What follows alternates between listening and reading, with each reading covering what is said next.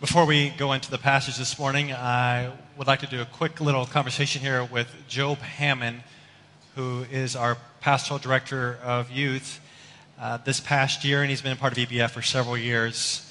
In addition to leading our youth, he and his wife, Bethany, also a part of a ministry called Rain Ministries and lead trips for students around the world to share the gospel. In particular, in this past few years, they've been leading trips to Nepal. And you may know that Nepal had a tragic earthquake not too long ago, and Job was actually there last week. I wanted to bring him up and kind of give us, just tell us what's going on in Nepal. What did you see? Tell us a little bit about your work there. Yeah, well, I headed over there with my ministry director after the earthquake happened to find out if the team that we already had planned to go there this summer was still going to work, if it was still possible to take students over there, and what our new ministry would look like. And what we found was is that the damage in Nepal isn't necessarily everywhere, but where it is really severe. And whole villages where their houses are completely destroyed. It kind of looked like in movies when we watch, and they've been in like war movies, and they've been bombed out and just totally destroyed. That's kind of what it felt like being there. Just houses made of brick, just completely collapsed, totally in rubble and debris. And the Nepali people just kind of tenting out, camping, displaced from their homes, sort of wondering and waiting what to do next and what it's going to look like to move forward, still trying to grasp the magnitude of what's just happened, and also very nervous and anxious about the continuing aftershocks from the earthquake. So just trying to figure out what to do next. And so what we also found, a lot of schools have been destroyed, a lot of churches have been destroyed. In fact, when the earthquake struck was when normally church services would be happening. So it would be like right now for us. And school wasn't in session, but church was. And actually what we found, and we got some reports from certain churches, had been, like congregations of 50, 60 people, had been completely lost when their old buildings collapsed during the earthquake. So just heartbreaking to find out. And so we are still leading a team there this summer with students. And some things, if you want to know how you can help Nepal, I got a couple things for you.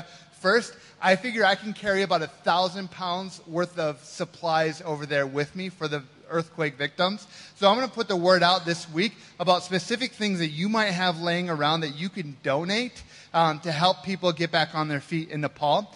And so, and I'll let you know, I'll advertise on the city and however else they'll let me to communicate to you how you can give and donate to help out with that.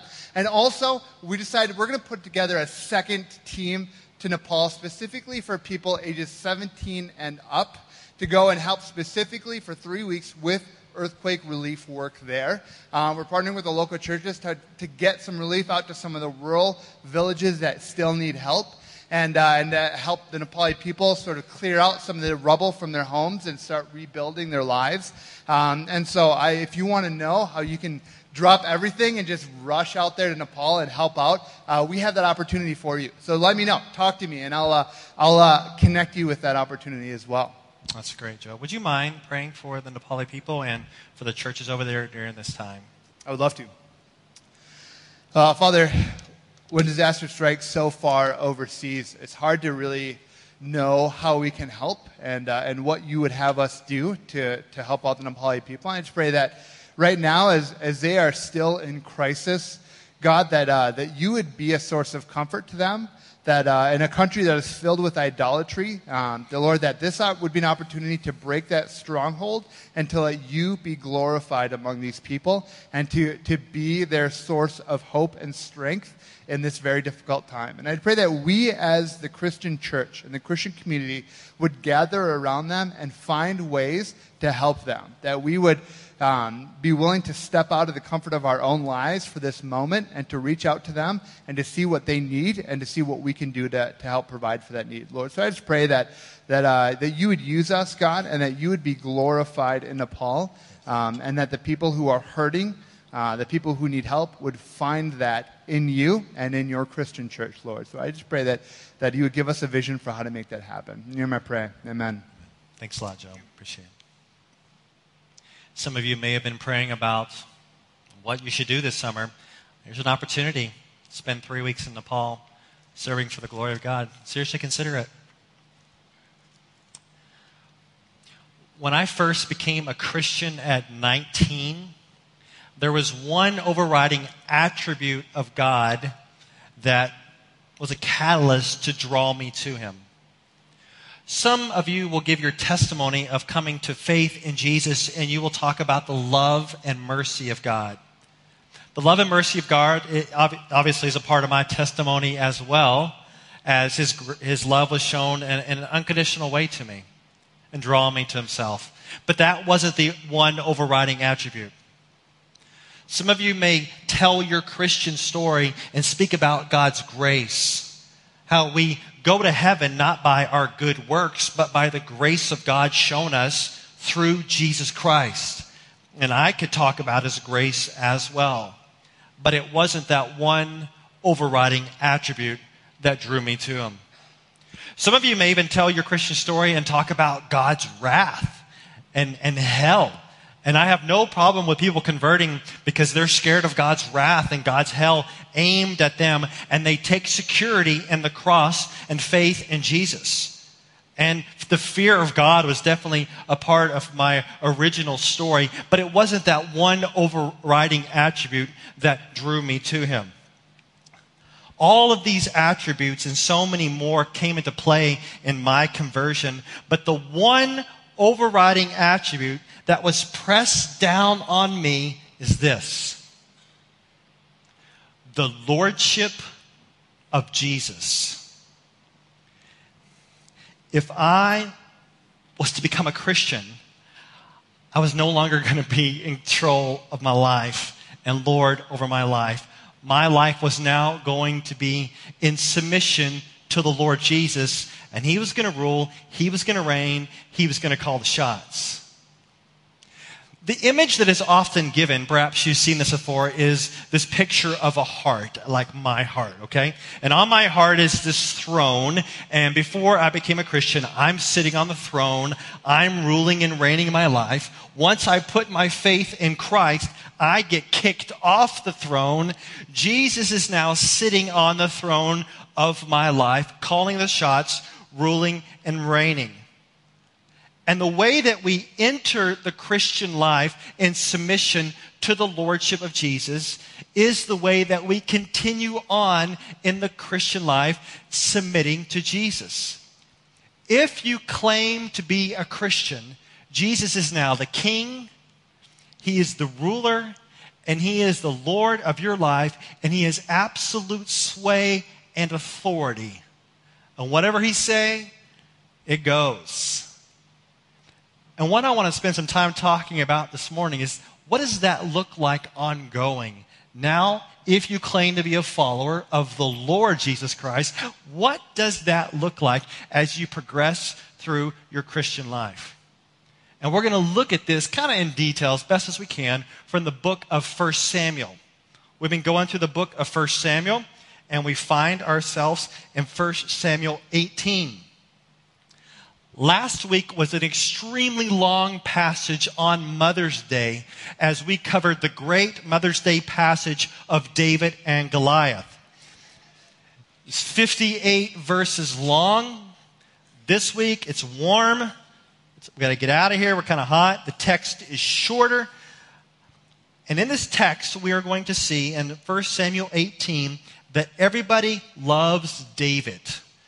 King David, the up-and-coming anointed king. Saul, the current king, loves David. Jonathan, Saul's son, loves David. Michal, who's going to be David's future wife, she loves David. Saul's servants are impressed with David.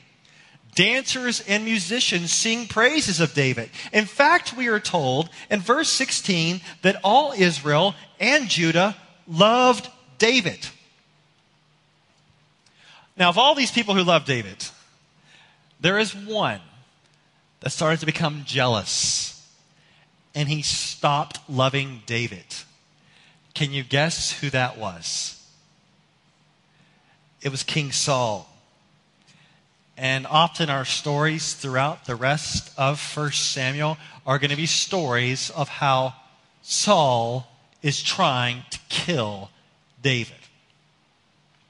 For our purposes here today, we are going to see the contrast between Jonathan, Saul's son, And we're going to see him contrasted with King Saul.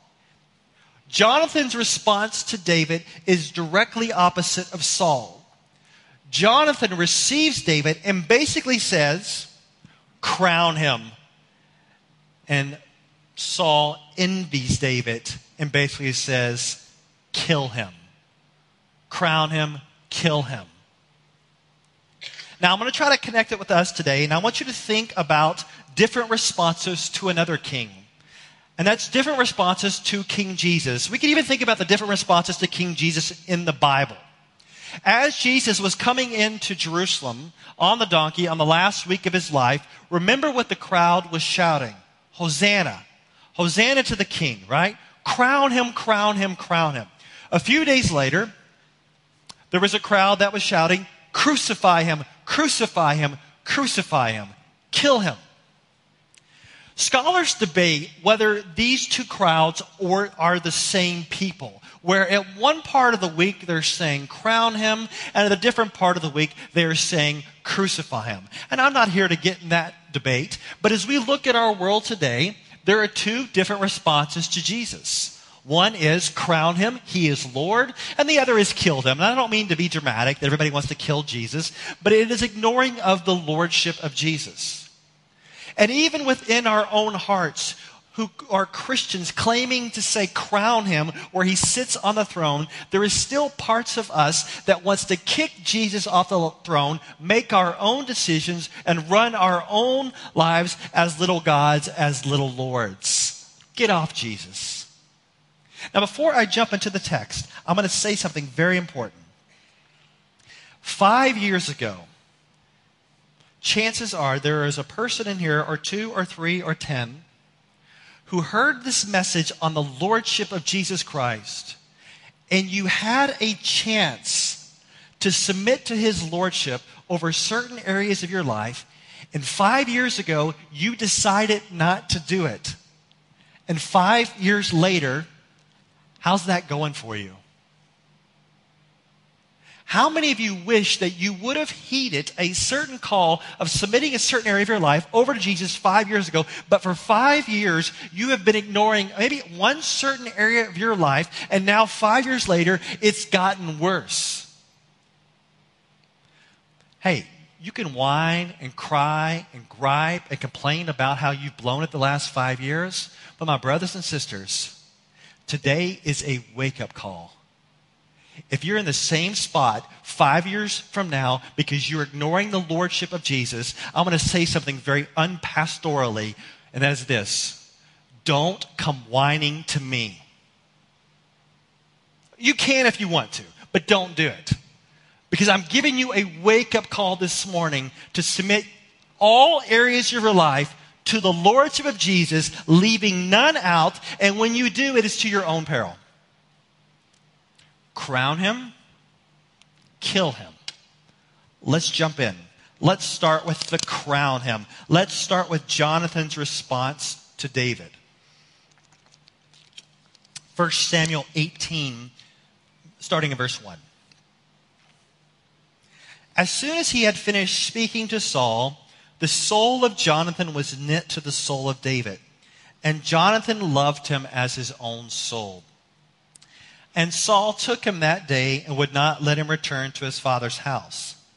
Then Jonathan made a covenant with David because he loved him as his own soul. And Jonathan stripped himself of the robe that was on him and gave it to David, and his armor, and even his sword, and his bow, and his belt. Much has been made of this friendship between David and Jonathan. And just want to tell you, some modern perverted interpretations have attempted to hijack this friendship and turn it into a sexual relationship. And this text gives no hint of that, as it comes in the context of many people loving David. And in fact, later in the chapter, David is loved by Saul's daughter, whom he marries. But most interpreters have it rightly, where they focus on the friendship between between Jonathan and David. But I'm going to branch out a bit to tell you that though the friendship is there, I'm kind of hesitant to say that's the main thing going on there. There is a friendship between David and Jonathan for sure, but the main thing going on here has significant political overtones. Stay with me. Political overtones. Jonathan is supposed to be the next king. He's Saul's son. He has proven himself in victory, and he's been faithful in battle. But we already know that Saul will not have a dynasty because of his disobedience. Saul will be the first king and the last king in his line. I don't think Jonathan knows that yet, but it's as if God is stirring up Jonathan's heart to confer earthly recognition even before David was openly declared as king. Look at verse 4 again. It shows Jonathan taking off his robe, his armor, his sword, his bow, and his belt, and giving it to David. What's going on here? Is this like your friendship bracelets? It's like I have the necklace with half of the heart, and I'm going to give you half of the heart, and David and Jonathan have this great friend. That's not what's going on here. This is a political move here, where basically what you have here is you have Jonathan saying, "You're the king, not me." He's deferring. He is submitting to King David. And I think you could almost have Jonathan echoing the words of someone else in the Bible. You heard of that guy named John the Baptist? And I love the words that John the Baptist used, speaking of Jesus, in John 3:30. John the Baptist says, "He must increase, but I must decrease." If you are a Christian, you should see this progress in your Christian life where you are submitting yourself more and more and more to King Jesus. That he's pointing out areas of your life that need to change, and you submit it to Christ. And as you progress through the Christian life, you want to exhibit more Christ-likeness, more crown him. Let me share this with you. It comes from the book of Galatians. The Apostle Paul, he says that I've been crucified with Christ. I no longer live, but Christ lives in me, right? Basically, Paul says, not I, but Christ. And I've read this past week something fancy, that C is a bent I. The concept that we want to live our lives on our throne, it's the I. But we want to see throughout our lives bending more and more. Where C becomes a bent I. Where my will starts to bend to the will of Christ. Where not I who live, but Christ lives in and through me. He is Lord over everything. And so when I'm on my throne with my I get kicked off and I get bent to the Word of God. I get bent through suffering and I become more and more like Christ. I like that image. C is a bent I. Keep going. David is clearly God's man with God's blessing. Look at verse 5. And David went out and was successful wherever Saul sent him, so that Saul sent him over the men of war. And this was good in the sight of all the people, and also in the sight of Saul's servant. Wherever David went, he had success. Wherever he went out in battle, he had success. And now as Jonathan is bending himself to the will of David, he is submitting to David. He's conferring on him earthly kingship. It's not as if he is aligning himself with a loser. He is aligning himself with the winning side. He doesn't know this yet, but his dad's going to be killed in battle. And he's connecting himself with the champion, with David. So it's not as if I tell you, hey, if you follow Jesus Christ, you are going to be a loser. When you submit your will to Jesus Christ, you're taking your heart and aligning itself with the champion, with the victor. No matter how messed up your life may get on this earth, as you are in Jesus Christ, submitting to his will, you are submitting yourself and aligning yourself with the winning side. If that is true, if Jesus has the best intentions for your life to bring you the most amount of good and the most glory, why would you and why would I ever resist him? If we could all agree intellectually that God has our best in mind, why would we want to have our way, our rule, and our reign? This is something I want you to get. If you want to have the C-bent eye thing going on where you're bending yourself more into Christ-likeness by His grace, by His Spirit, then you got to do something that's kind of a saying no to yourself, dying to yourself. Let me explain it this way. My son likes Christian rap music big time. He's listening to it all the time. And he likes this one particular song that he actually has on his T-shirt. He got this T-shirt, and the song is called I Signed Up to Die. And the idea is as he followed Jesus, we're going to follow Jesus all the way to death. I signed up to die. And I think that's a lordship statement. But as I thought about that statement, I rewrote the song. And as I rewrote the song, I'm actually going to create a new T-shirt. And it's going to go, here's my new song. It goes like this. I signed up to die daily. I'll just add it one word. I signed up to die daily. And here's why I'm going to say that.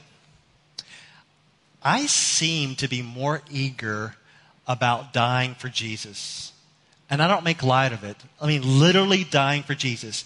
I seem to have a lot of talk around my family and even in the church that being a martyr seems to be something highly elevated in the Bible. So I seem to think in my head that, oh yeah, I'd love to go overseas into a difficult part and share the gospel and die on a foreign field. Wouldn't that be great? Sharing the gospel and then being killed for sharing your faith.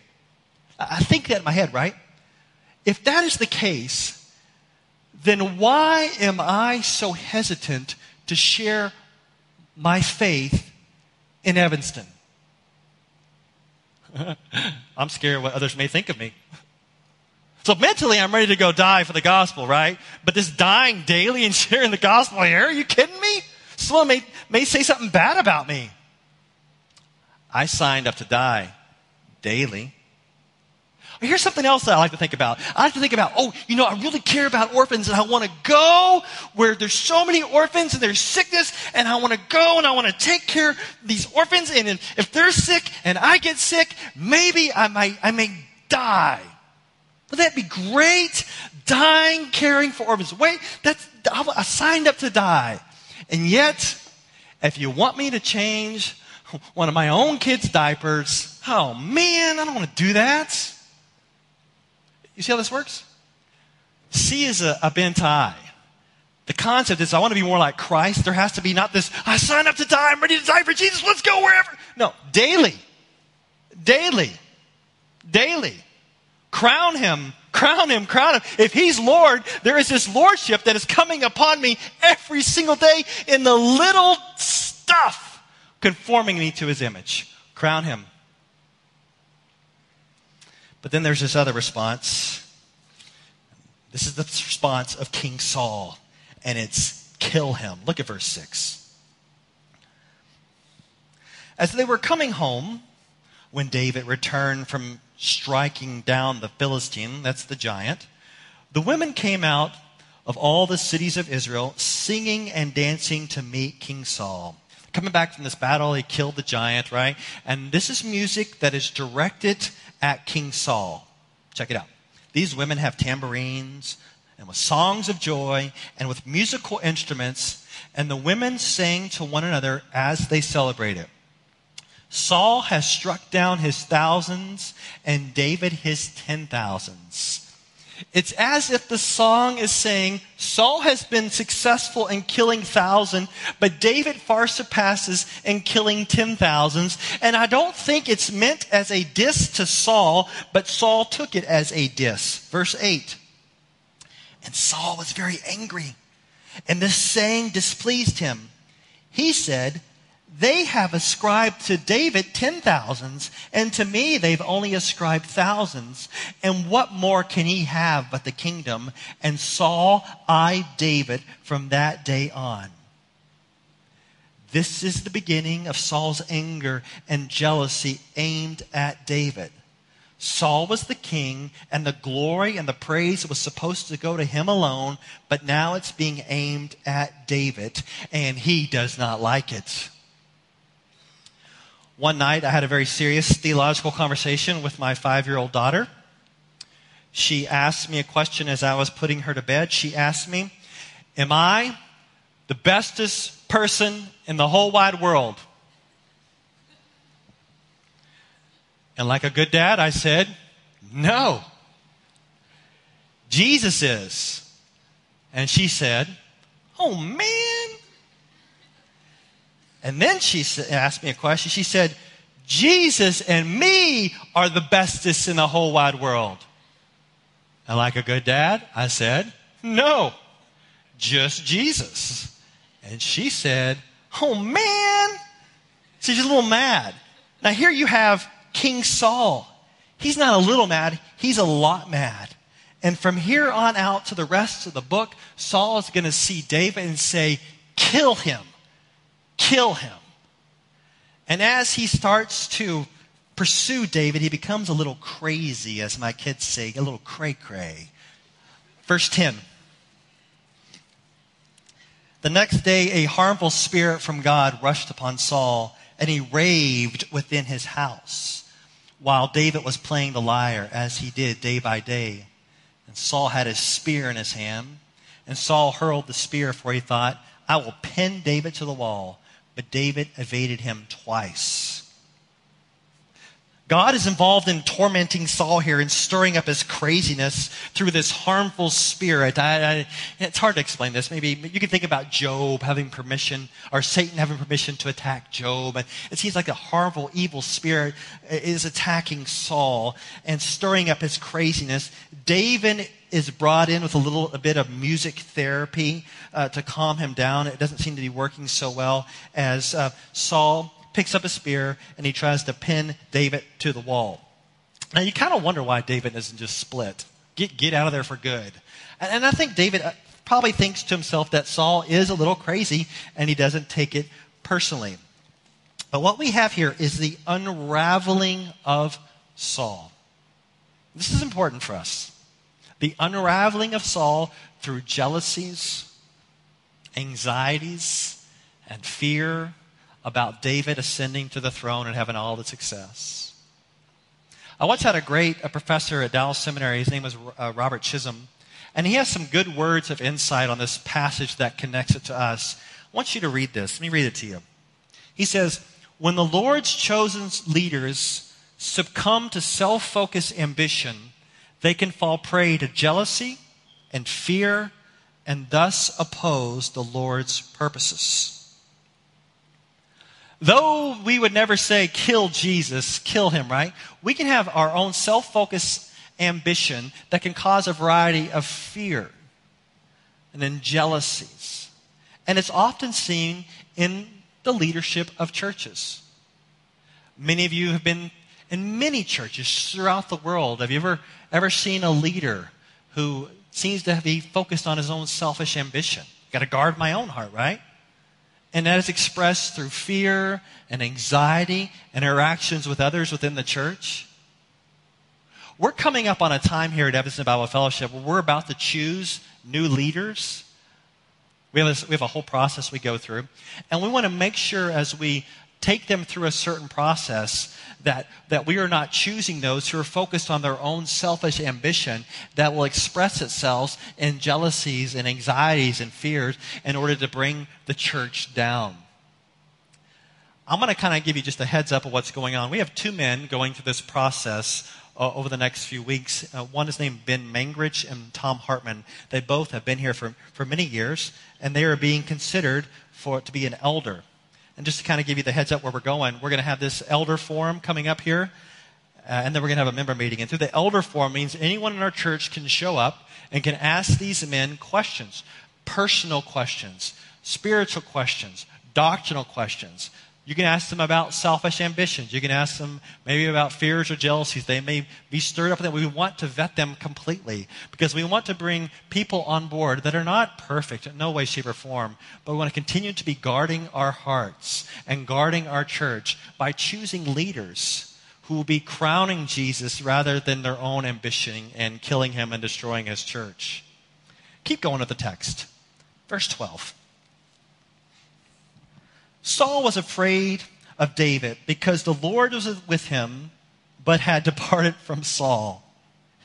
So God's with David, not with Saul. God blesses David, withdraws from Saul. God was with David, and Saul is afraid of David. God exalts David, and here is Saul unraveling and falls apart. Finish up our text, verse 13. So Saul removed him from his presence and made him a commander of 1,000. And he went out and came in before the people. And David had success in all his undertakings, for the Lord was with him. And when Saul saw that he had great success, he stood in fearful awe of him. But all Israel and Judah loved David, for he went out and came in before them.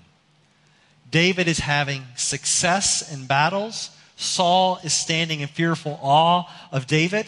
He continues to oppose the work of God through his jealousies, which produce fear and anxiety when he is around David. Rather than rejoicing, he's unraveling. Now, I want to take it down to a personal level because I talked about a moment here about how leadership within churches can really hurt the church, can break the church when leaders pursue their own selfish ambition. But I want to bring it down to every single one of you because most of you are young and you're not going to be in this church very long. We realize that most of you are going to move and go to another church. And as you move and go to another church, I see two types of people within here. Some of you are going to be very great leaders. You're going to be crowning Jesus. You're going to be encouraging the church. Even if you're not in leadership, you're going to be building up the body of Christ. But in here, there are some young people that have the potential to split churches. Churches split all the time.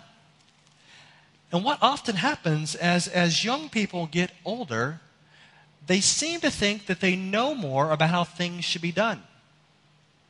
Yes, you can be wiser as you get older, but also you can start to pursue more and more of your selfish ambition. And as churches split all over the place, sometimes it's because people are pursuing their own selfish ambition. And guess what? I'm not a prophet. I can't read people perfectly.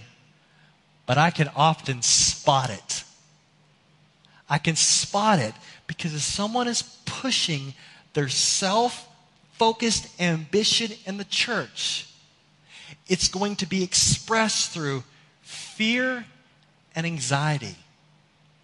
Their jealousies are often expressed in fearful tones of what they're saying, but also through the anxieties in the way they're expressing it. And Saul is obviously going after God's anointed, and we need to guard ourselves about going after God's church and destroying it through selfish ambition, fear, and anxieties. Because Jesus is Lord of this church. And we want to fall more in line of the disposition of Jonathan where we say, crown him, crown him. The way you start the Christian life is through the lordship of Jesus. There's none of this business where you're going to trust Jesus to come into your heart, to be your Savior, forgive your sins, and you're not going to submit to His lordship. If that is you here this morning, I'm going to say boldly, you're not saved.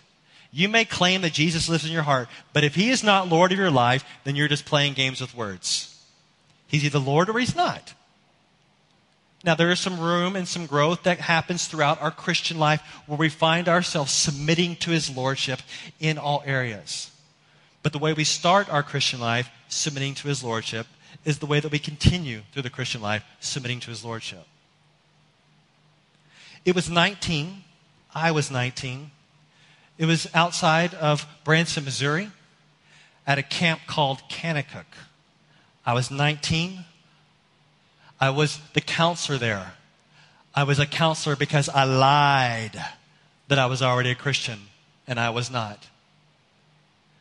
While I was there at 19, one night, I heard the gospel message, specifically that Jesus, of course, died for my sins, was buried and rose again, and that Jesus wanted to be Lord over my life. And I was to submit to him through faith as Lord. And I remember leaving that meeting. I'm going to do a little reenactment for you. I remember going to the steps of a cabin at Kanakuk, K2, in case you're wondering if that makes any sense. And I go to this cabin, and I sit down after hearing this message, and I am undone. I am crying. I can't pull it together. Because for 19 years, I have been Lord over my life, steeped in sexual morality, stealing, cussing, everything. And I have just been told that there is a Lord who wants to forgive me and reign over me. And I remember just crying of being undone, that from that day on, I was no longer going to rule and reign over my life. And I was broken. I was totally smashed and broken. I put my faith in Jesus. I submitted to his lordship, not perfectly. Obviously, throughout these days, we're always growing. But I'm wondering, is there one or two or three people in here that regardless of your past, your history, your claims to Christianity, that today you need to submit to the lordship of Jesus? No matter what. You need to put your faith in Jesus and submit to his lordship. Is there anyone in here where there needs to be this undoing of you, this dethroning of you, enthroning of Christ? That is a reality that can begin in your life today through repentance and faith in the lordship of Jesus.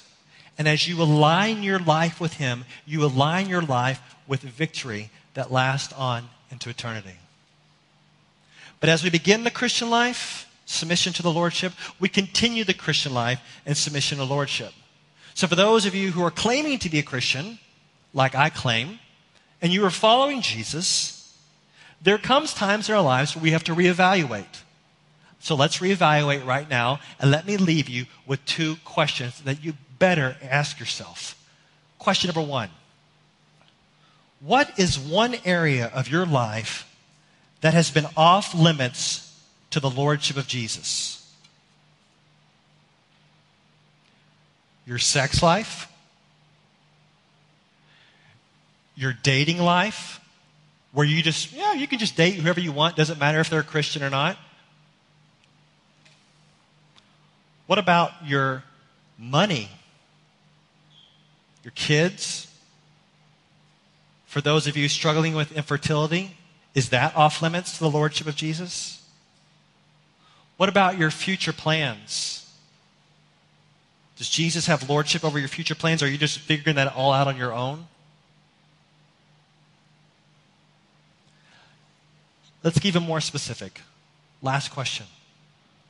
What is one act of submission that you need to follow through and obey? What do you need to do? What's the one thing, action point? You're like, you know what? If he's going to be Lord, then you need to do something. Some of you need to reconcile, ask for forgiveness from someone. Some of you need to be sharing the gospel with someone. You know the Lord wants you to tell them about Jesus. And some of you, this may sound a little crazy, but some of you have been cranking for 7 days a week at your job or at school, never taking a break, never giving any semblance of Sabbath. Maybe today you need to take a nap. Amen? Submission to the lordship of Jesus. Like he's got to have reign. You're going to trust him from all areas of your life. Do not leave here and carry on for the next 5 years and be in the same spot you are today. Can you imagine if you're a parent and you have kids and you decide for the next 5 years you're not going to invest in them for Jesus? Some of you have already done that for the last 5. You want to do it for another 5? Let me know how that goes after 5. That same idea should carry to every area of our lives. Nothing is off limits to the lordship of Jesus. In every single area, we want to say, Jesus, crown you. Crown you. And may we have our heart disposition that for sure actually means it, crown him. Let's pray.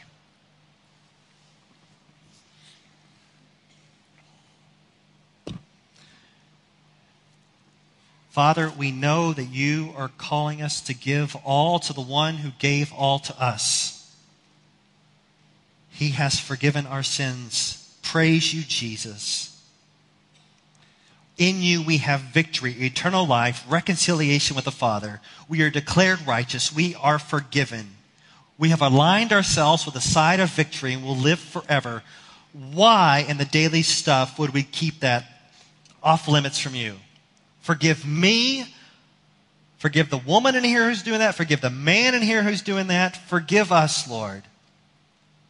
And grow us to not just begin submitting to your lordship, but continue submitting to your lordship because you have our best interest in mind. You want to grow us. Help us have the hard conversation.